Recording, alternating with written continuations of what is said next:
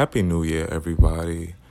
Um, I wanted to start off and be fresh and new for the new year, but I also wanted to talk about something that's been triggering me.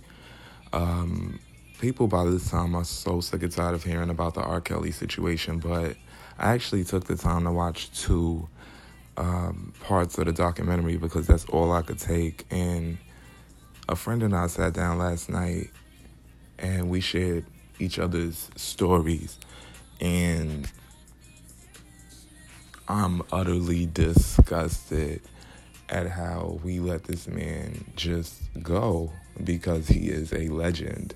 At the end of the day, this man wrote, produced for most of our faves today, and the music is amazing. But my question is, can we separate the man from the music? Is that even possible? My question is absolutely the hell yes I can. R. Kelly don't have nothing to, well, now that I'm saying it out my mouth, I really can't.